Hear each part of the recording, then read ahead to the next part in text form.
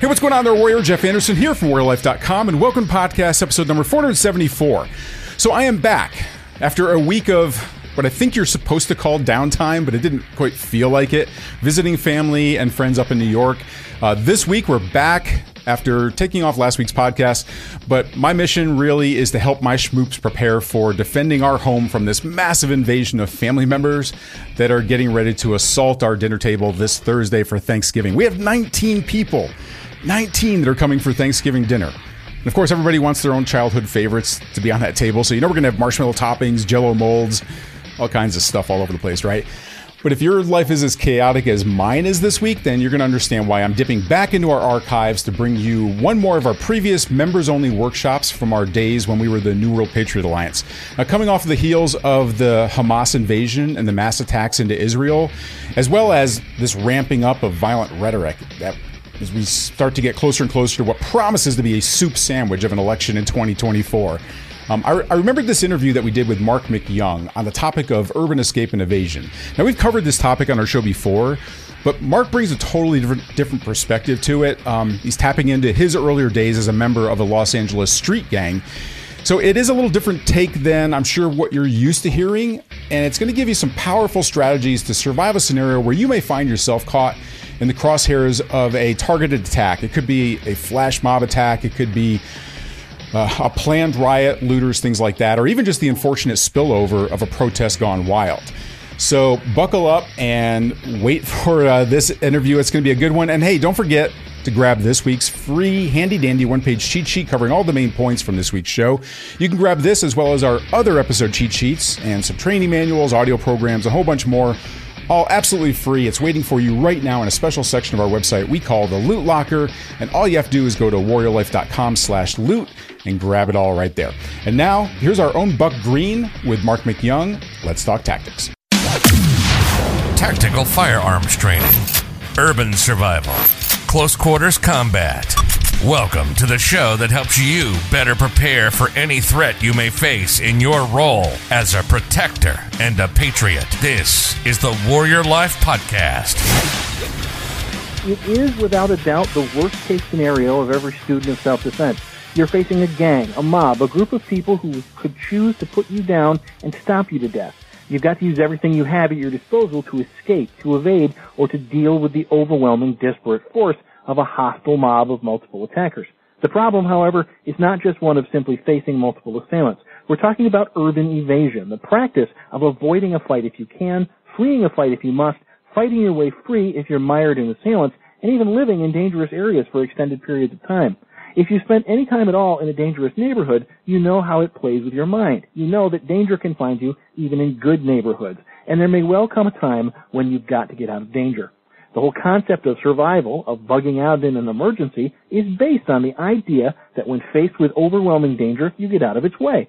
Street evasion is no different, but it is also arguably a more complex subject with its own specific trouble areas. Street evasion is staying aware, avoiding hostiles, and running away when this is possible. It's hiding from and even fighting off more than one pursuer if you can't avoid them. And it is much more than this, all of it potentially dangerous, some of it very much life and death. So, what are the tactics and methods of street evasion? How can learning street evasion help you to survive and protect your family? What are the practical advantages and liabilities of this very specific subtopic of self-defense? Hello, everyone. I am Buck Green, Operations Manager for the International Society of Close Quarter Combatants, and tonight we have a very special guest with us to discuss the threat of multiple attackers and the methodology of street evasion. He is Marc the Animal MacYoung, and it's a good bet you've heard his name before. Marc, welcome to the program. Glad to be here. Thanks for having me. Well, we're very happy to have you. Now, those of you who don't know, and there probably aren't too many of you, Marc MacYoung is a legend in the self-defense field. Growing up in the gang-infested streets of Los Angeles not only gave Marc his street name Animal, but also extensive first-hand experience about what does and does not work for self-defense. What he teaches is based on experience and has proven reliabilities for surviving violence. He's considered by many to be one of the most analytical thinkers on the subject of surviving violence and personal safety today.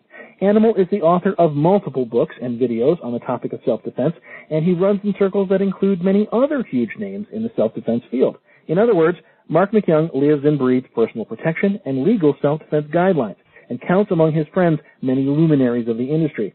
He was also featured in Penn and Teller's program debunking many widely held myths of the martial arts. For more information on Marc MacYoung and his training, you can visit him online at www.nononsenseselfdefense.com. Okay, Marc, I want to jump right in here. Why would I need to acquire street escape and evasion techniques when instead I could avoid the problem entirely by focusing on that age-old rule, don't go to bad places where bad people are doing bad things? Ordinarily, that is a very, very good strategy. And I wrote a blog on my that's out there, and it's called The Biggest Pre-Attack Indicator of Them All. And I sat down, and all the people were talking about pre-attack indicators and all this, and they said, what's all this? And I said, the biggest pre-attack indicator of all? You're being a beep hole. And you're provoking the attack. The problem is we get into situations that we don't think are going to end up going sideways. We talk about awareness avoidance, and yes, those are wonderful, great things, but every now and then we end up in the wrong place and in the wrong time. And worse than that, we say the wrong thing. We do the wrong things. Right? So therefore, as much as we rely on and as effective as awareness and avoidance is, sometimes you just end up in it. And that's why you need to understand the need for doing, and this is not evasion, et cetera, et cetera. Let's call this a tactical withdrawal. And that's step one. Can you do it? Now, some of our listeners have heard of the concept of verbal judo, and I understand from your writing that you're a big believer in talking your way out of a situation if you can, sort of verbally evading or, performing this tactical withdrawal. What can you tell us about this? If I said, I don't know anything about this topic, what can you tell me? Okay, you also know that I do expert witness work in court now, right? I do violence reconstruction, knife work, et cetera, et cetera. So let's start from that statement. Some states have a stand your ground laws. Other states have a duty to retreat. Okay? A good faith effort to withdraw is wonderful plan. Now, basically this means you say, look, I'm sorry, I'll leave, and you attempt to leave without making comments about his sexual practices with his mother. All right? Don't go for that last word. Make an honest effort to withdraw.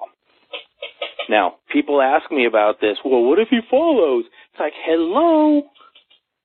Do you realize what a good faith effort to withdraw does? It just helped your legal case. Because you attempted to withdraw from this situation, you didn't antagonize him, he followed you. So that does wonders.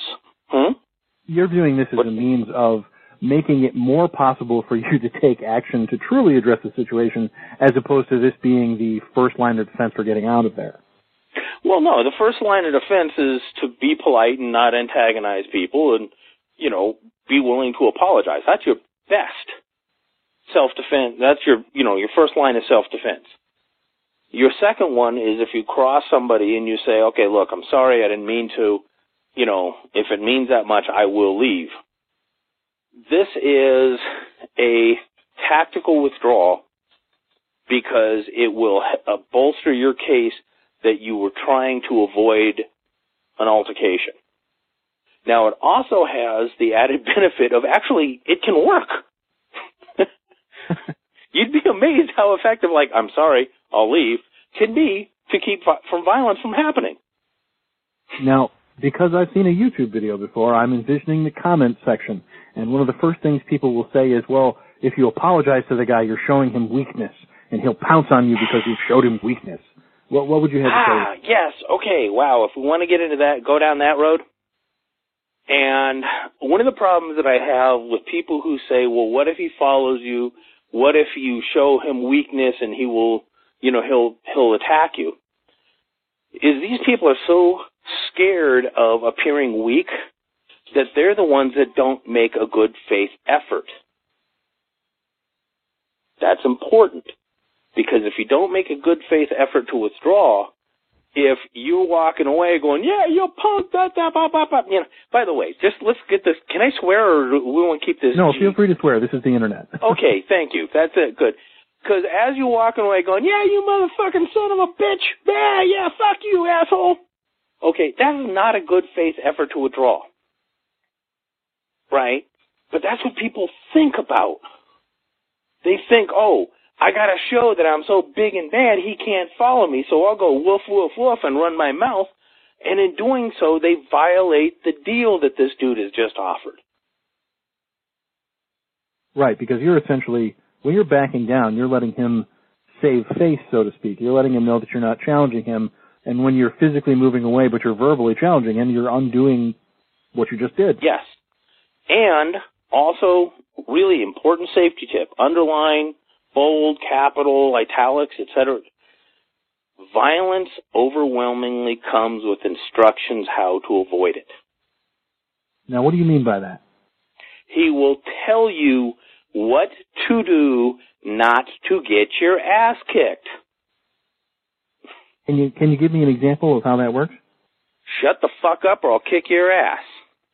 When somebody says that, he is not, I repeat, not asking for you to comment about his testicles on his mother's chin. But what Rory Miller and I call our little monkey brain, the monkey, will insist that to save face, to save ego, to let him know he's not scaring me, I'm going to make that comment about him and Mama. Now, really, did he or did he not tell you to quit talking? Well, what would you say then to somebody who said, well, the way you're describing this, though, I'm always backing down. I'm always letting somebody else push me around. Right, and I understand the fear. Okay. Here's the problem. Okay, I teach police and military around the world. And one of the rules that I say is it is unrealistic to believe that it is unreasonable to believe that all situations can be resolved reasonably.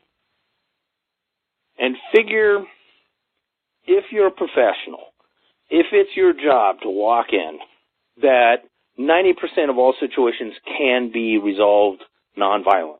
There's 10% that's going to go, no matter what. Okay?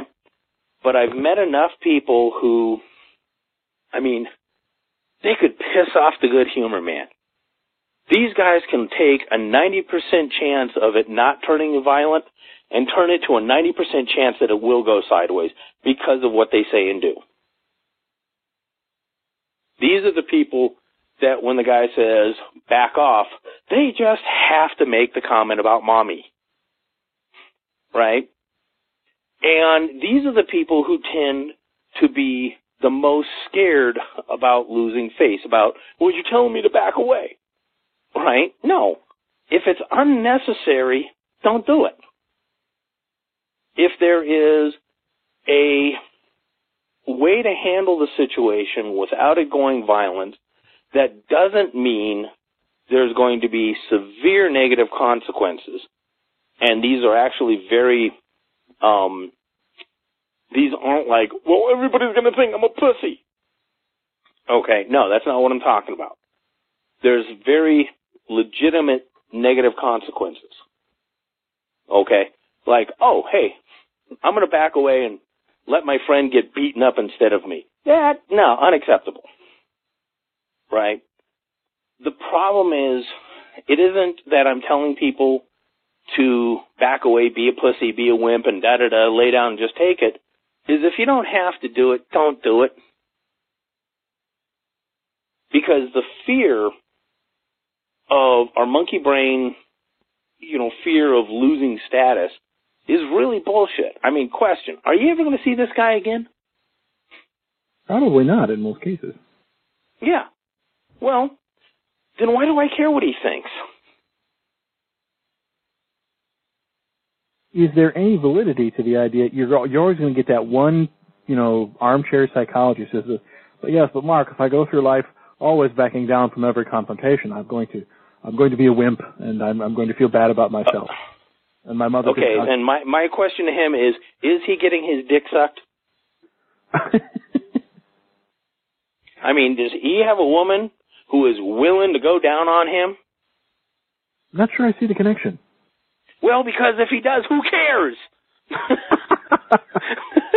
Well, I think I can guess what your answer is going to be then, but I think this leads us to my next question, which is, what then is the biggest mistake that most people make when it comes to street evasion, to avoiding problems? Okay, actually, not just street evasion, but also getting into the situation itself is, and I love, Rory Miller summed it up best.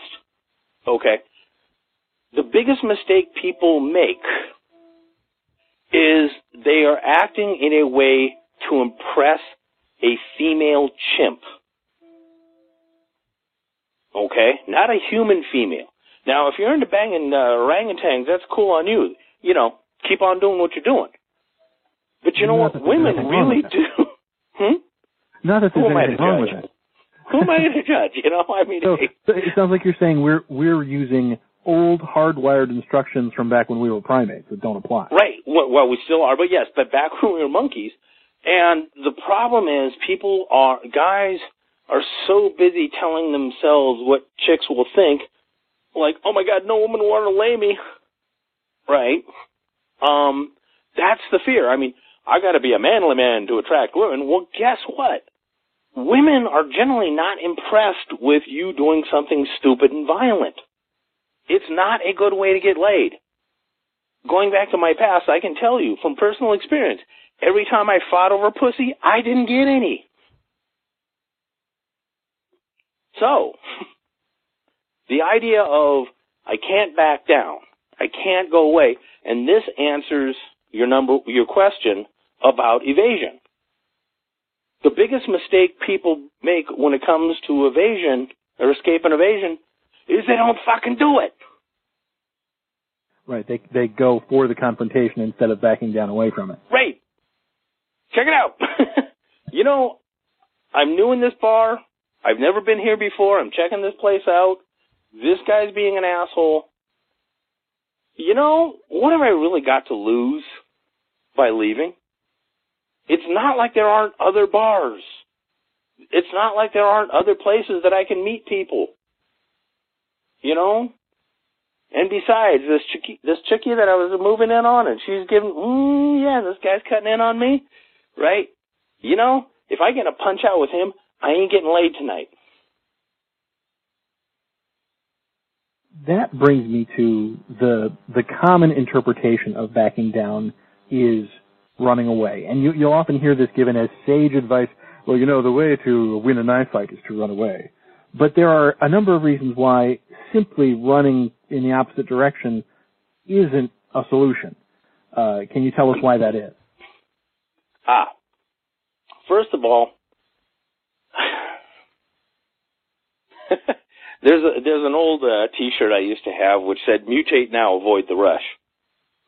Part of the reason why people have strategy failure with withdrawal is, I mean, basically, they wait until the moment that they've said this about his mother, they've stayed way too long, and now all of a sudden this guy wants to rip their head off and shit down the hole. So the problem of why running doesn't work is most people wait too long. Okay? Now, right. If this guy is right there and you try and run, yeah, there's a damn good chance he's going to catch him. On the other hand, if you're walking down the street, you turn in the corner, and here's three guys in a mugging position. Now, instead of walking into that situation, you turn around and walk away. You're probably not going to get chased. But see, you got to do it early enough that it is a viable strategy. And how do you judge when that... It makes sense, but how do you judge when that point of no return is? At what point do you go, I waited too late? Generally speaking, you can tell when you get hit. Okay, take a note. Yeah, too late. Next time, do it earlier. If there's a verbal confrontation, if you're finding yourself becoming angry and aggressive, if you've become hostile, there's a damn good chance it's too late. And also that becomes a self-fulfilling prophecy of, well, what if he follows me? Well, you really shouldn't have said that, should you? It really is a matter of common sense. And most people who get into these situations and then say, oh, well, it didn't work, or, they found they really want to downplay their own bad behavior. Right. It didn't work when I tried to disengage while I was throwing stuff at him.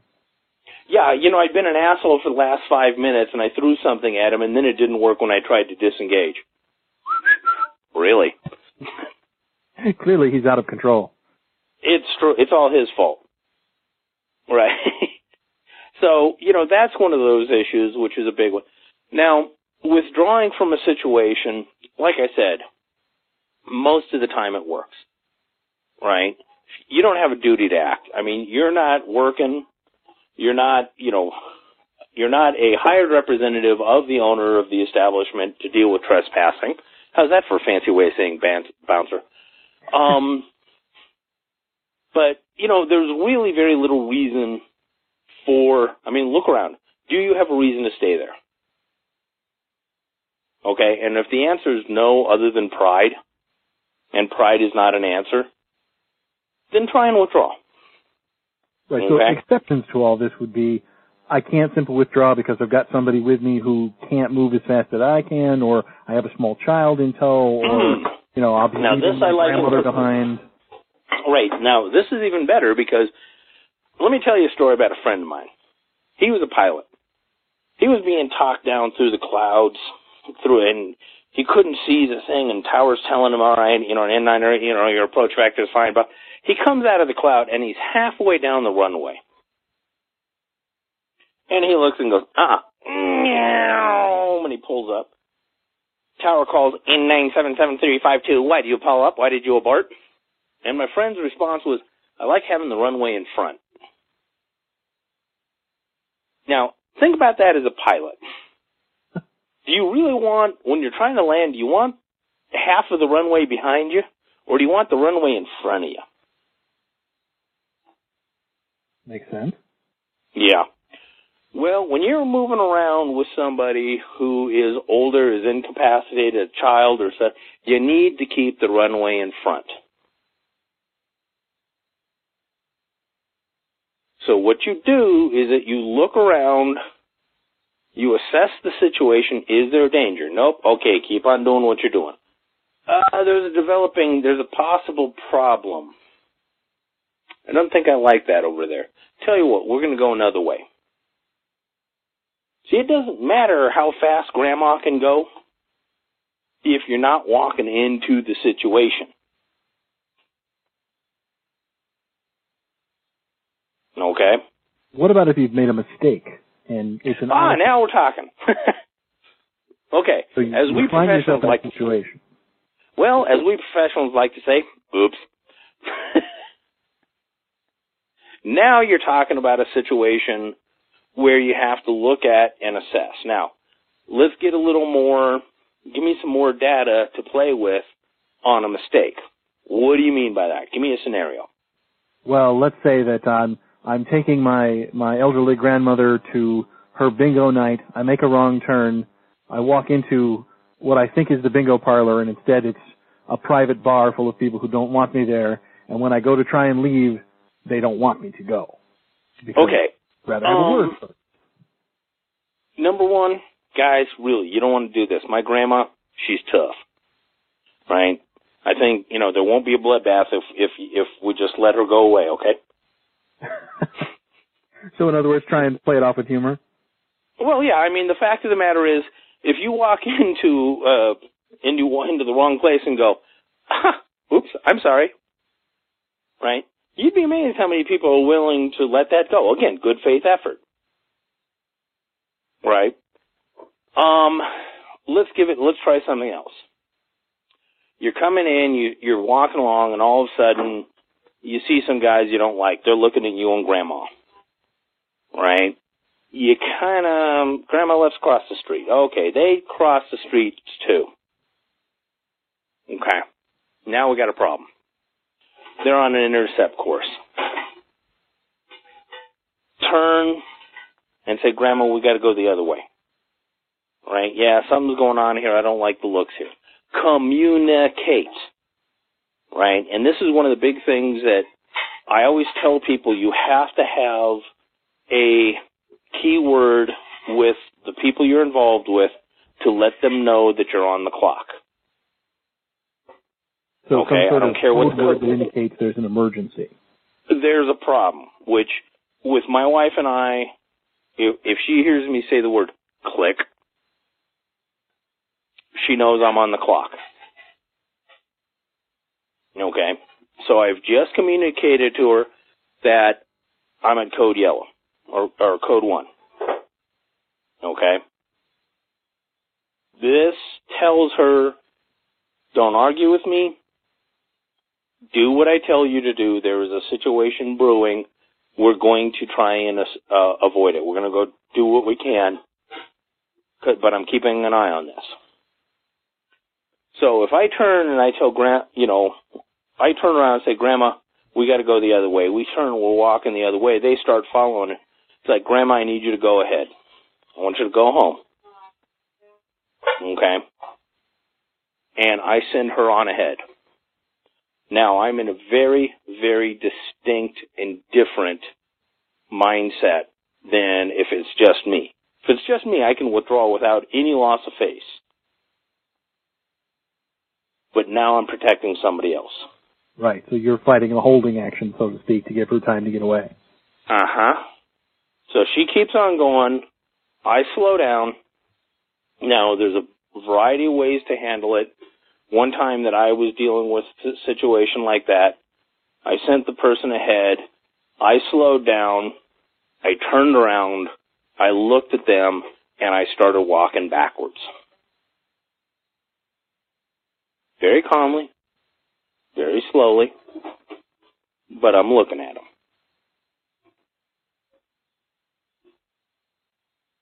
They decided to let me go.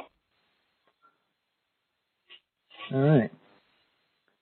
Now, along those same lines, Mark, most people when they're fleeing danger and they're not thinking mindset, they're panicking. They've got blinders on. Maybe they're wait. Whoop, whoop. Back up. Okay, there's a difference between fear and panic. Fear is your ally. When people come to me and go, well, how do I get over my fear? You don't. Fear is your ally. Fear is your friend. Fear helps you get it done. Okay? You want fear. Fear is... Given that we want some degree of fear, what is the basic mental attitude that I should have in order to be good at street evasion? How can I... Well, now, hold on. Panic, however. Okay, we'll answer that, but let me just... Panic is fear without a plan. Okay, I don't know what to do. I'm panicking. Okay, does that make sense? Mm-hmm. Okay. One of the biggest mistakes people make is that they try to run from danger instead of to safety. Huge paradigm shift right there. When you're running, where are you running? The answer is to the lights and the noise, because that means there's people there. So a place of greater safety will generally always be where there's more people to witness what's going on.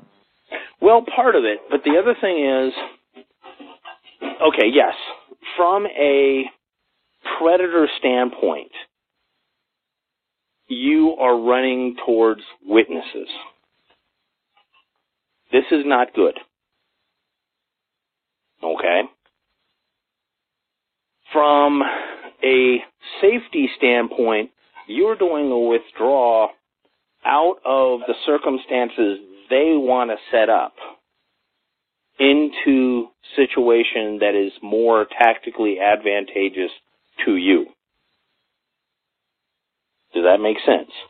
Right, yeah, because since the attackers get to choose the time, the place, the conditions, you want to remove yourself from the table they've set for you. Correct, and that's why it's a tactical withdrawal. Because I'm withdrawing from that trap they've set. That gives them all the advantages. I'm getting out of there, and I'm moving into a situation where I have tactical advantage, where I can get some help, and where there will be witnesses. These three things, right then and there, unless it's personal, unless you've, done, I'm sorry, see the head gangbanger? Yeah, you banged his old lady. Now it's personal.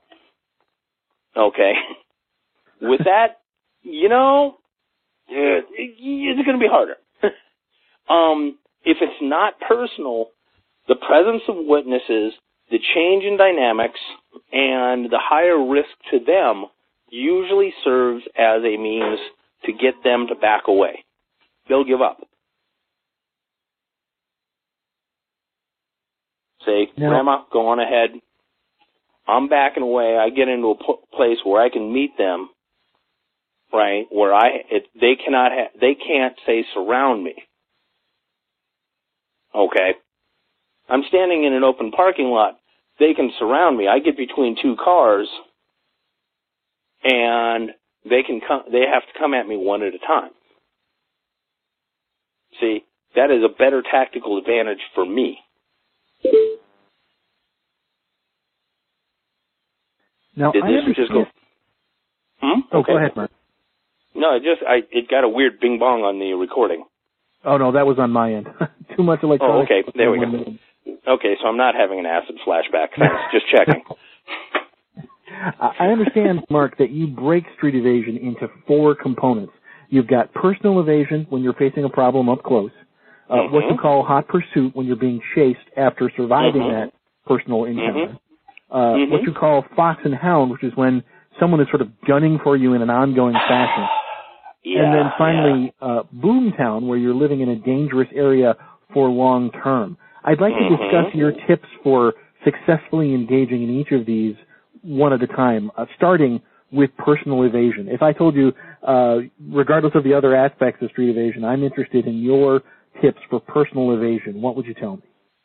Don't get hit. Okay. It's a simple statement. It's actually really hard to do.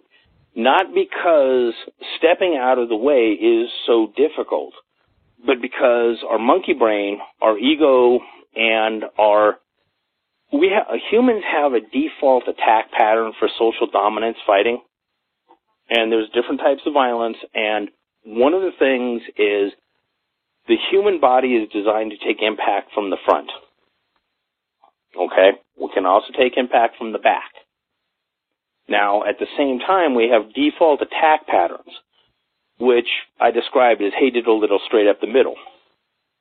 But realistically, human beings in social dominance fights tend to attack like 2 trains on the same track, head to head. Okay? We are designed like bighorn sheep to take the impact from the front, and we attack each other in dominance contest like bighorn sheep head to head. So you get a lot of bang, crash, boom, but very little damage. Okay? Not falling into that default pattern is the hardest thing. Instead of running head to head with this guy, he comes charging at you and you just step out of the way. That's hard. Right? Because we want to think in terms of dominance.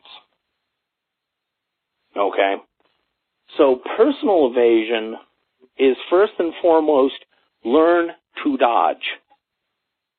Now, I had to learn how to dodge because where I grew up, knives were the primary weapon. Right? So you never knew if that punch coming at you was actually a knife. So you learn to get out of the way, right? This is a really serious hurdle for most people, and it's also a major flaw in most training in, quote, self-defense, because they're actually teaching guys to go hate it a little straight up the middle and fight while calling it self-defense. Well, if the dude's got a knife, you got deep problems. So first thing you want to do is get out of the way and look. Does he have a knife? Oh, no, cool, okay. So that's the first one. Learn to dodge. Ingrain getting out of the way. Okay, and what would the second one be? The second one is the boomtown or the I'm sorry. I thought you meant you had more than 1 point for personal evasion. The next one. Well, yeah, personal evasion is don't get hit. And I mean, right there, you'll find. Okay, I'll give you a really an amazing realization here, and it's a bit of truth. It's really easy. It's easier to beat people up from behind. See, if I'm standing in front of him, that's going to be a lot of work. On the other hand, if I dodge out of the way and I sucker punch him from behind, it's a lot easier. Right. Okay. So just because you're dodging doesn't mean you're running away. It means you're getting out of the way of his attack, and then you open up on him. Okay. Well, the second one then, the second component, the hot pursuit where someone is chasing you, what is your tip there for successfully evading when you're being pursued? Okay, now when you're being pursued, now this is different than somebody gunning for you. When you're in the process of being pursued, one of the things that people don't think about is that they stay on the sidewalk. They just unconsciously stay on the sidewalk. Well, if you're running along a sidewalk and then you do a right angle turn, and there's not a building in the way, this guy can come up the triangle side.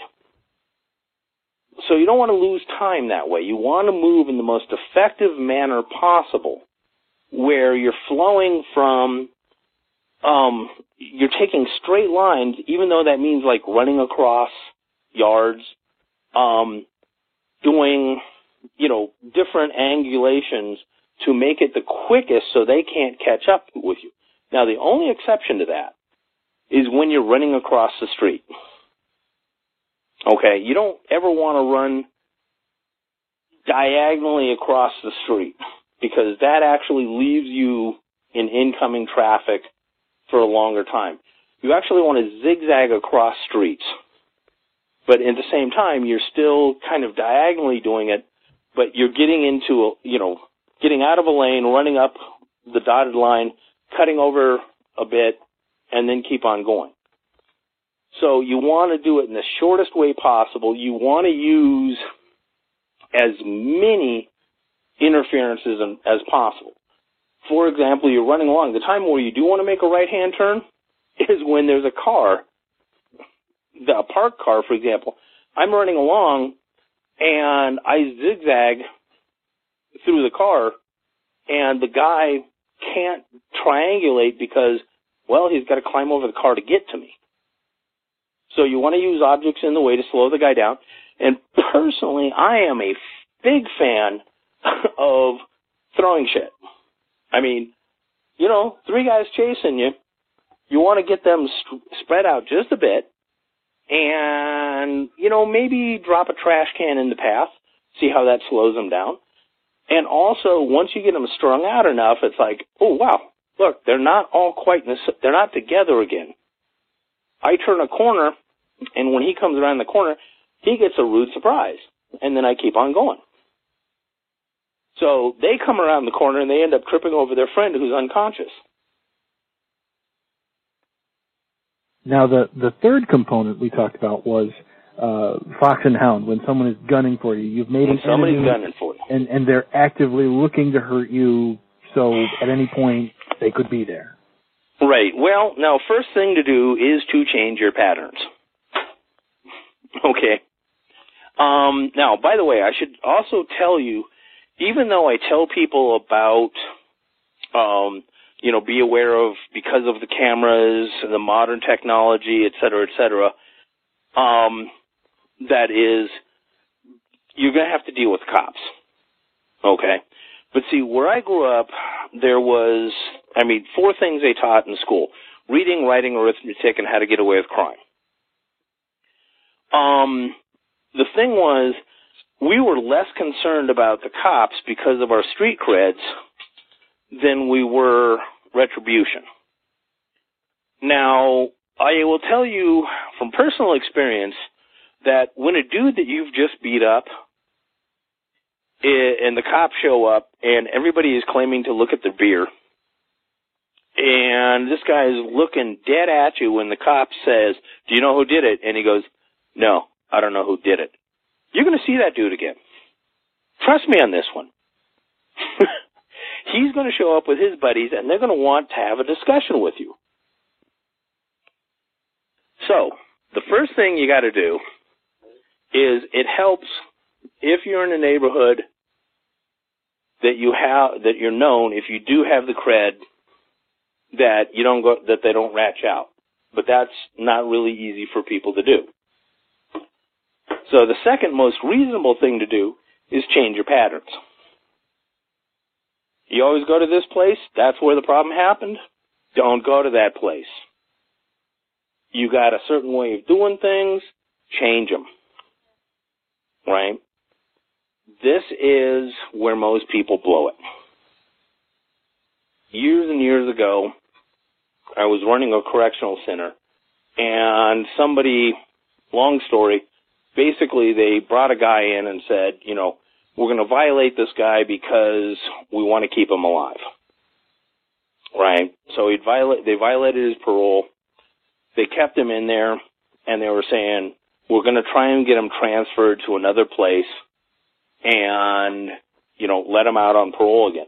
Well, there were unique circumstances for anybody who's listening going, wait, that doesn't sound right. Well, I'm talking to him. I said, look, these people are hunting you. You need to go into a different line of work. You need to get out of the same circles, because even if they relocate you down to Long Beach, if you're doing the same thing, people are going to find you. Well, he goes, man, I know how to make it in the streets, blah, blah, blah, blah, blah. Well, he went down to Long Beach. He started doing the same old shit. They found him. They killed him. Right? So you change your patterns. You change your social structure. The way I describe it is, in many ways, living a certain lifestyle is like being in the desert. The desert's a big place, but because of the need for water, you could always find people at certain points. You could find them at water holes and in the towns. So as big as the desert was, it wasn't that big. When I talk about changing that pattern, when somebody's gunning for you, you need to change those behaviors that make you likely to be at a specific place at a specific time. Right? The other thing you learn to do is you have to look at the situation and go, okay, here's my house. If somebody's gunning for me, where would they stand? Where would they wait to shoot me? Okay.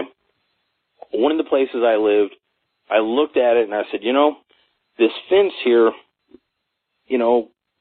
I can't see where the guy would be hiding if he was waiting for me in the shadows, because there's a really good ambush spot. So what I did is I kicked a hole in the fence, so every time I came walking up, I could just bend down and look to see if anybody was standing in the ambush spot.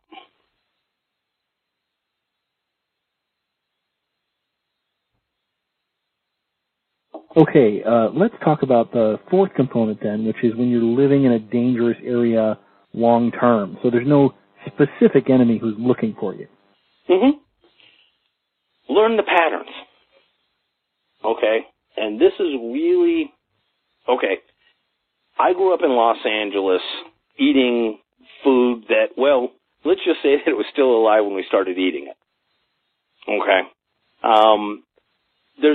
When I came out to Colorado, I kind of looked around and I said, do you guys got any ethnic food out here?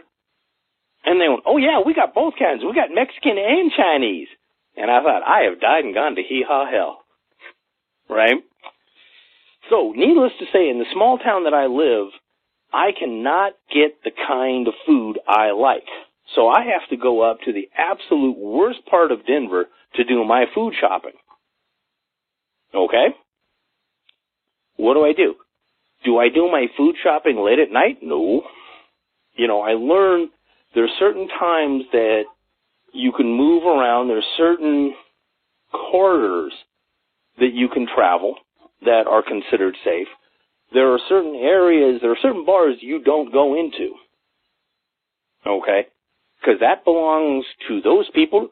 That bar belongs to those people. You do not infringe on their territory. So that's a really big, you develop certain habits to, for example, you don't ever leave anything in your car that you want to have, that you would mind getting stolen. Okay? You don't leave stuff that makes it a soft target, make you a good, tempting target. So basically, there's a lot of stuff like you leave the outside of your house looking like hell, but you make the inside nice. But anybody looking, not a nice house. See, so that is a lot of the stuff where, you understand that there are certain places that these guys hang out. Okay. Now, for example, there's a big difference between the gang members that hang out in a park so they can see anybody coming and, say, the drug dealers that hang out in the corner. Are those guys on the corner the same ones? Okay?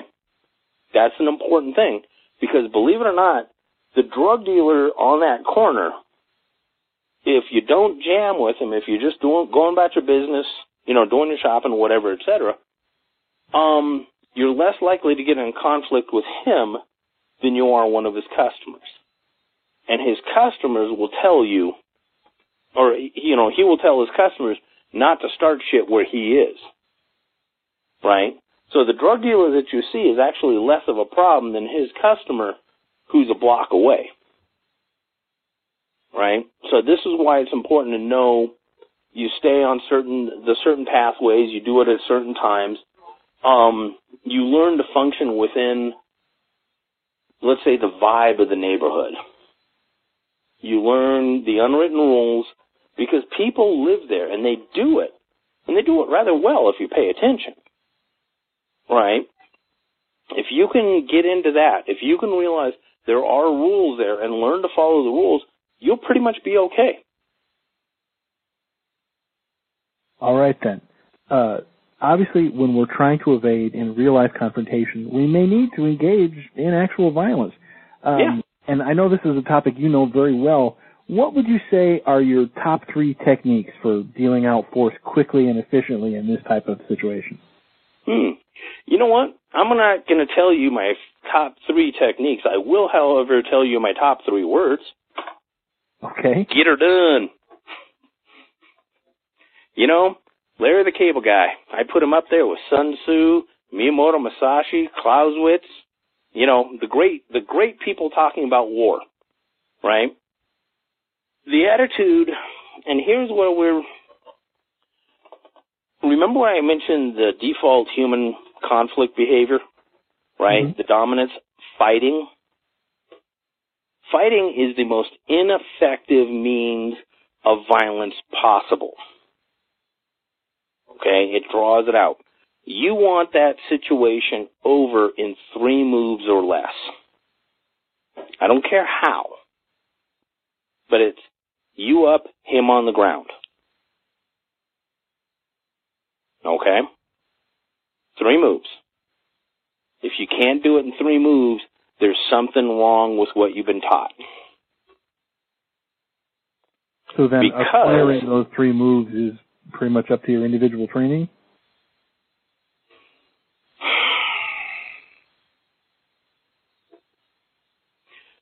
It's not... Okay.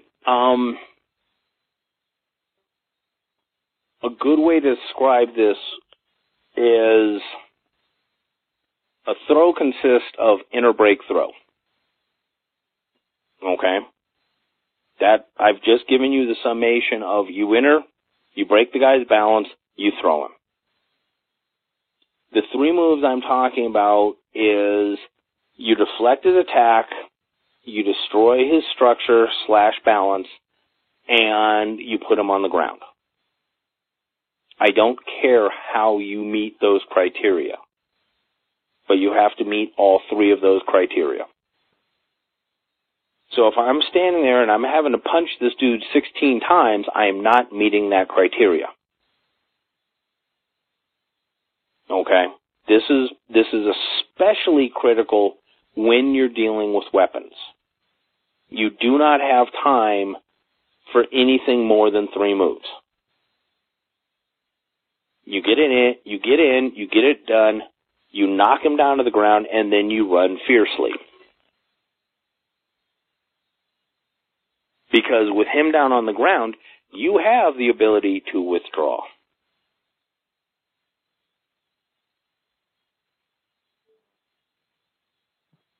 Okay. Totally different concept than what you thought it was, isn't it? It is a little different, yeah. Yeah, this is what you need to survive. So there's a lesson here, and that is that we need to shift some of these, again, preconceived attitudes, like you mentioned, that come from that genetic programming. Mm-hmm. Which most training falls into that genetic training, and they call it self-defense, they call it combatives, they call it reality-based self-defense, when in actuality it's fighting.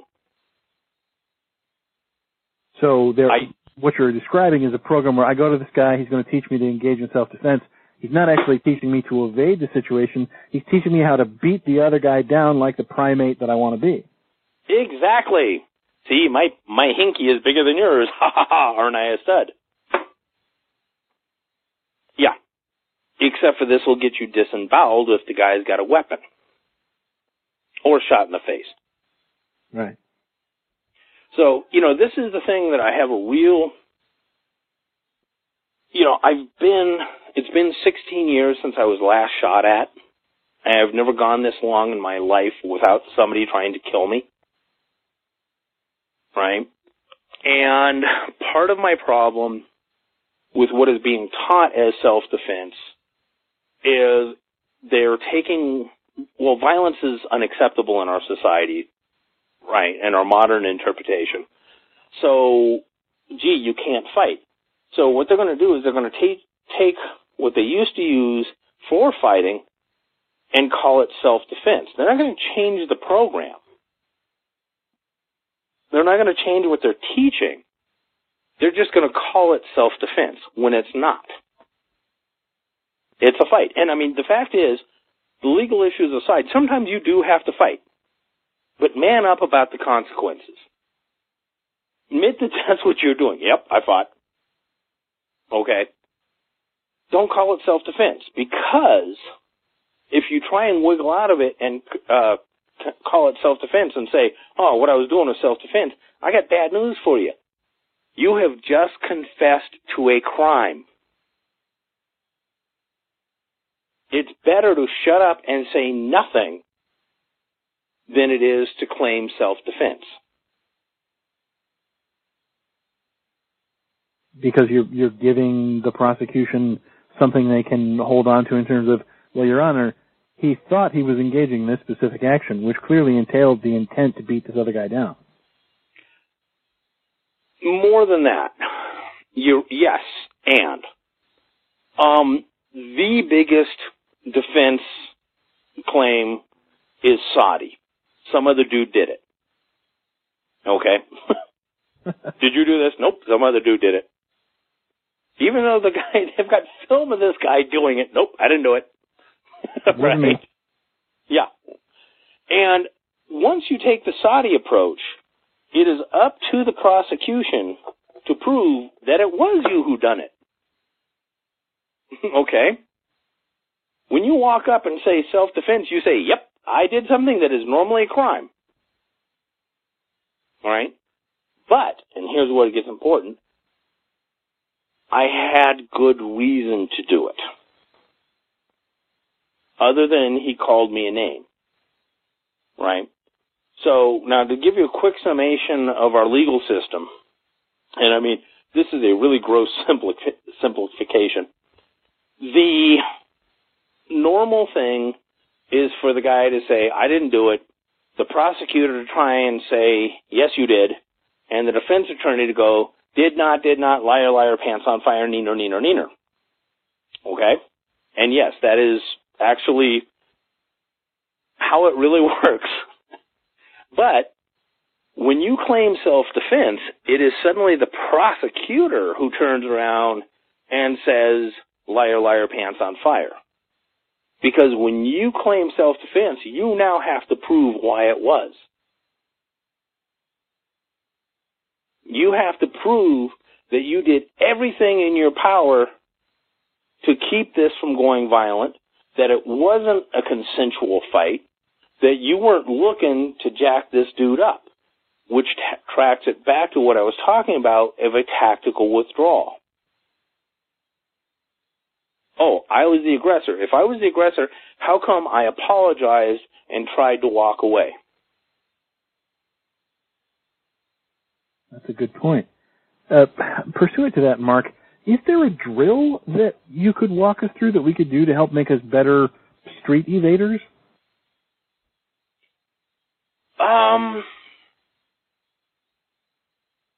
A drill. Wow, that we've covered a lot of information here. Don't even think of it necessarily in terms of a drill. If I say, Mark, I want to practice my evasion skills, how could I do that without obviously and getting in trouble? Okay, step one. Let's go through the different levels. Stand there with your hands behind your back and have a partner, and I do not want any Kennedy magic bullets, right? And that's the bullet that can, like, turn 90 degrees, turn another 90 degrees, flip 180 degrees, and come back, right? The Kennedy assassination, one of the things about the conspiracy theorist is that in order for that bullet to do all the damage it did, it would have to change course 18 different times. But basically, you have your partner throw a punch, start slow, because you're standing there with your hand behind your back, and if he starts on a course, he's got to stay on that punch, on that course. Dodge. Don't try and block, just dodge. Just twist out of the way, just step out of the way, move. Okay? And that gets you into the habit of moving. Now, before you speed things up, then you can add in hands. So the thing is, he's throwing a punch, you're kind of blocking and moving, but it's not the block that's doing all the work. What's really doing the work is you getting out of the way. So you actually have to block less. The blocks can become parries, they can become deflections, right? So you basically learn to move out of the way and then start playing some more with it, where you move into a better tactical position, right? So yes, I can just jump out of the way. Whee! No problem. Okay, I can block and dodge. No sweat. But can I block, dodge, and improve my position and destroy his? So yes, you can do this drill, from that thing, just not to get hit. Okay. Running the active pursuit, yeah, actually go out and play around with your friends and play tag. I mean, it's a kid's game, right? Practice it. It sounds silly, but if you don't practice it, you won't be able to figure out a lot of the mistakes people make. And it's better to make the mistake playing tag than it is to make the mistake when you're actually being chased by somebody who wants to break your head. Gunning in bad neighborhoods, that's a little harder. Now, we covered, Mark, and I was going to ask about how the dynamics change when we're dealing with dependents, children, the elderly, people who are responsible for it. We discussed that.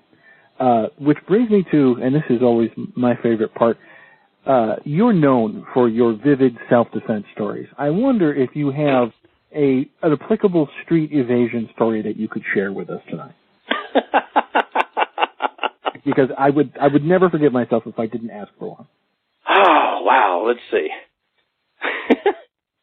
let's see, the time where I was facing 50 dudes and I only had 5 bullets in my gun, or the time that, just walking down with my buddy, we're walking home from the movies and we walk past a party. My friend looks over his shoulder and goes, "Run!" I turn over, look over my shoulder, and there's about 10 dudes chasing us. Off we go. Or the time when I had crossed the local gang. Let's stop because I want to hear them all. Tell me the one about the 10 dudes chasing you. I want to know. Well, that one was just, fortunately we had a good head start. Recognize often that chases can be territorial. Okay? That means they don't really want to chase you. They don't want to, if they catch you, they'll jack you up, but they don't want to chase you outside their territory. So a lot of times, people will make a production of chasing and, this is too much work. Let's go back to drinking. Okay. Oh, wait. And then there's that one exciting one.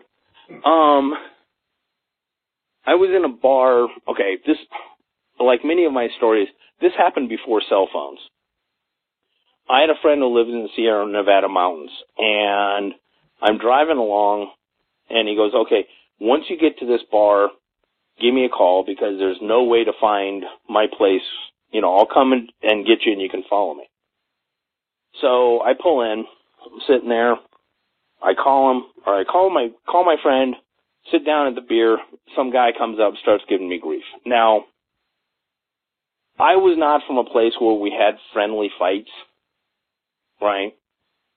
And this guy comes up and starts giving me garbage, and I'm like, "Back off, dude." Well, guess what? I got hair down to the bottom of my rib cage, and I'm in a place where they all have flannel shirts and baseball hats. Not good. Telling this dude to back off. No. So I stood up and dropped him in 3 moves. The entire bar stood up. Oops. I'm leaving now. I made a terrible mistake. Pardon me, was that a social faux pas? I didn't know. Excuse me. So I hauled ass out of there. They chased me down for, I don't know, just, a few hundred yards. And then they gave up. Right? I had left the bar. Apparently they didn't like this guy, but I had broken the rules by dropping him too fast. Right, he made you a jerk, but he's our jerk. Exactly. Right? So, my friend shows up about 10 minutes later, and I'm hiding behind the dumpster. And he's like, "What are you doing there?" He's like, "Shut up, let's go." But, these are the sort of situations of, a lot of times, if it's not personal, they'll just chase you out of the neighborhood. Okay, they'll just chase you out of the area. If you have made it personal, they will tend to pursue you more. Okay, that's where the hardcore evasion escape plus hiding, this is the sort of stuff where you run up, you kick a gate, make it swing, and then you dive underneath an SUV. So they come running around the corner and they see the gate swinging.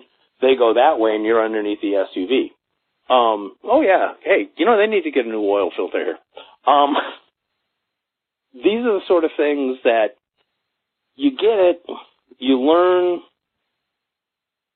If they're hunting you, it's not just a matter of getting away. You're going to have to probably turn around and do something. Those are the situations where the guy came around the corner and met an elbow or, ran into a trash can or something like that, which is, by the way, loads of fun. I'm sorry, that was my inner voice.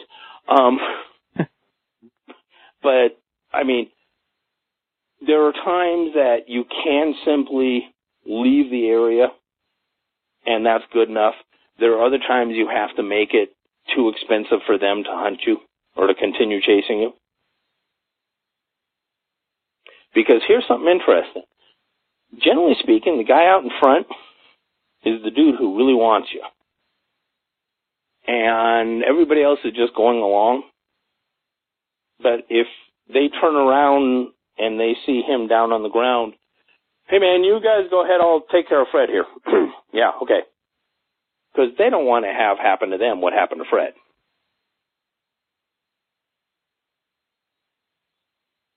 All right. We asked this of all our guests, Mark. What haven't we covered? I didn't do it. I don't care what the video said. What? I'm sorry. What haven't we covered that you would like to leave our listeners with tonight? On the topic of street evasion. Yeah. You know, the thing about it is the hardest thing to do is get your ego out of the way. Right? Because there's a term I use called rattlesnake cornered. A rattlesnake is the stupidest snake on this planet because it can be cornered in an open field. Okay? Do not mistake pride and fear of like, well, I can't back away because I'll be a pussy and with, no, if you can walk away, walk away. I mean, life is going to be hard enough. Enough shit's going to come your way anyway. Shit you can't avoid. Right? Okay, so maybe you were banging the guy's old lady. But, you know, I mean, okay, but things are going to happen. Okay? You don't need to meet every challenge that comes your way. It's really okay to walk away. Because there will be times you can't. But make sure those are real. Well, I think that says it all, and that's certainly been the theme for the evening. Mark, this has been incredibly educational and very entertaining. Thank you so much for joining us tonight. Well, I'm glad to have been invited again.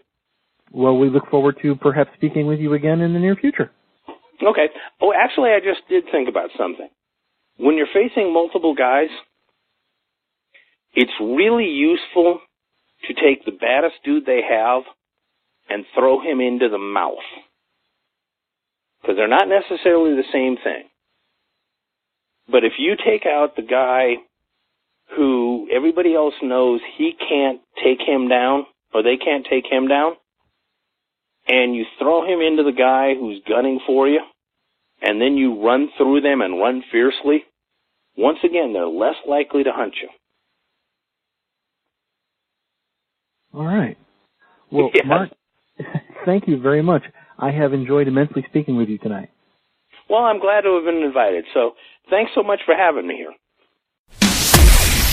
You've been listening to the Warrior Life Podcast. We hope you've enjoyed the show. You can help us spread the mission of self-reliance and self-protection when you rate us and leave us a comment wherever you enjoy these podcasts. And don't forget to check out our posts and videos on our social media channels. You'll see a full directory when you visit our website at www.warriorlife.com. We'll see you next time. This has been the Warrior Life Podcast. Prepare, train, survive.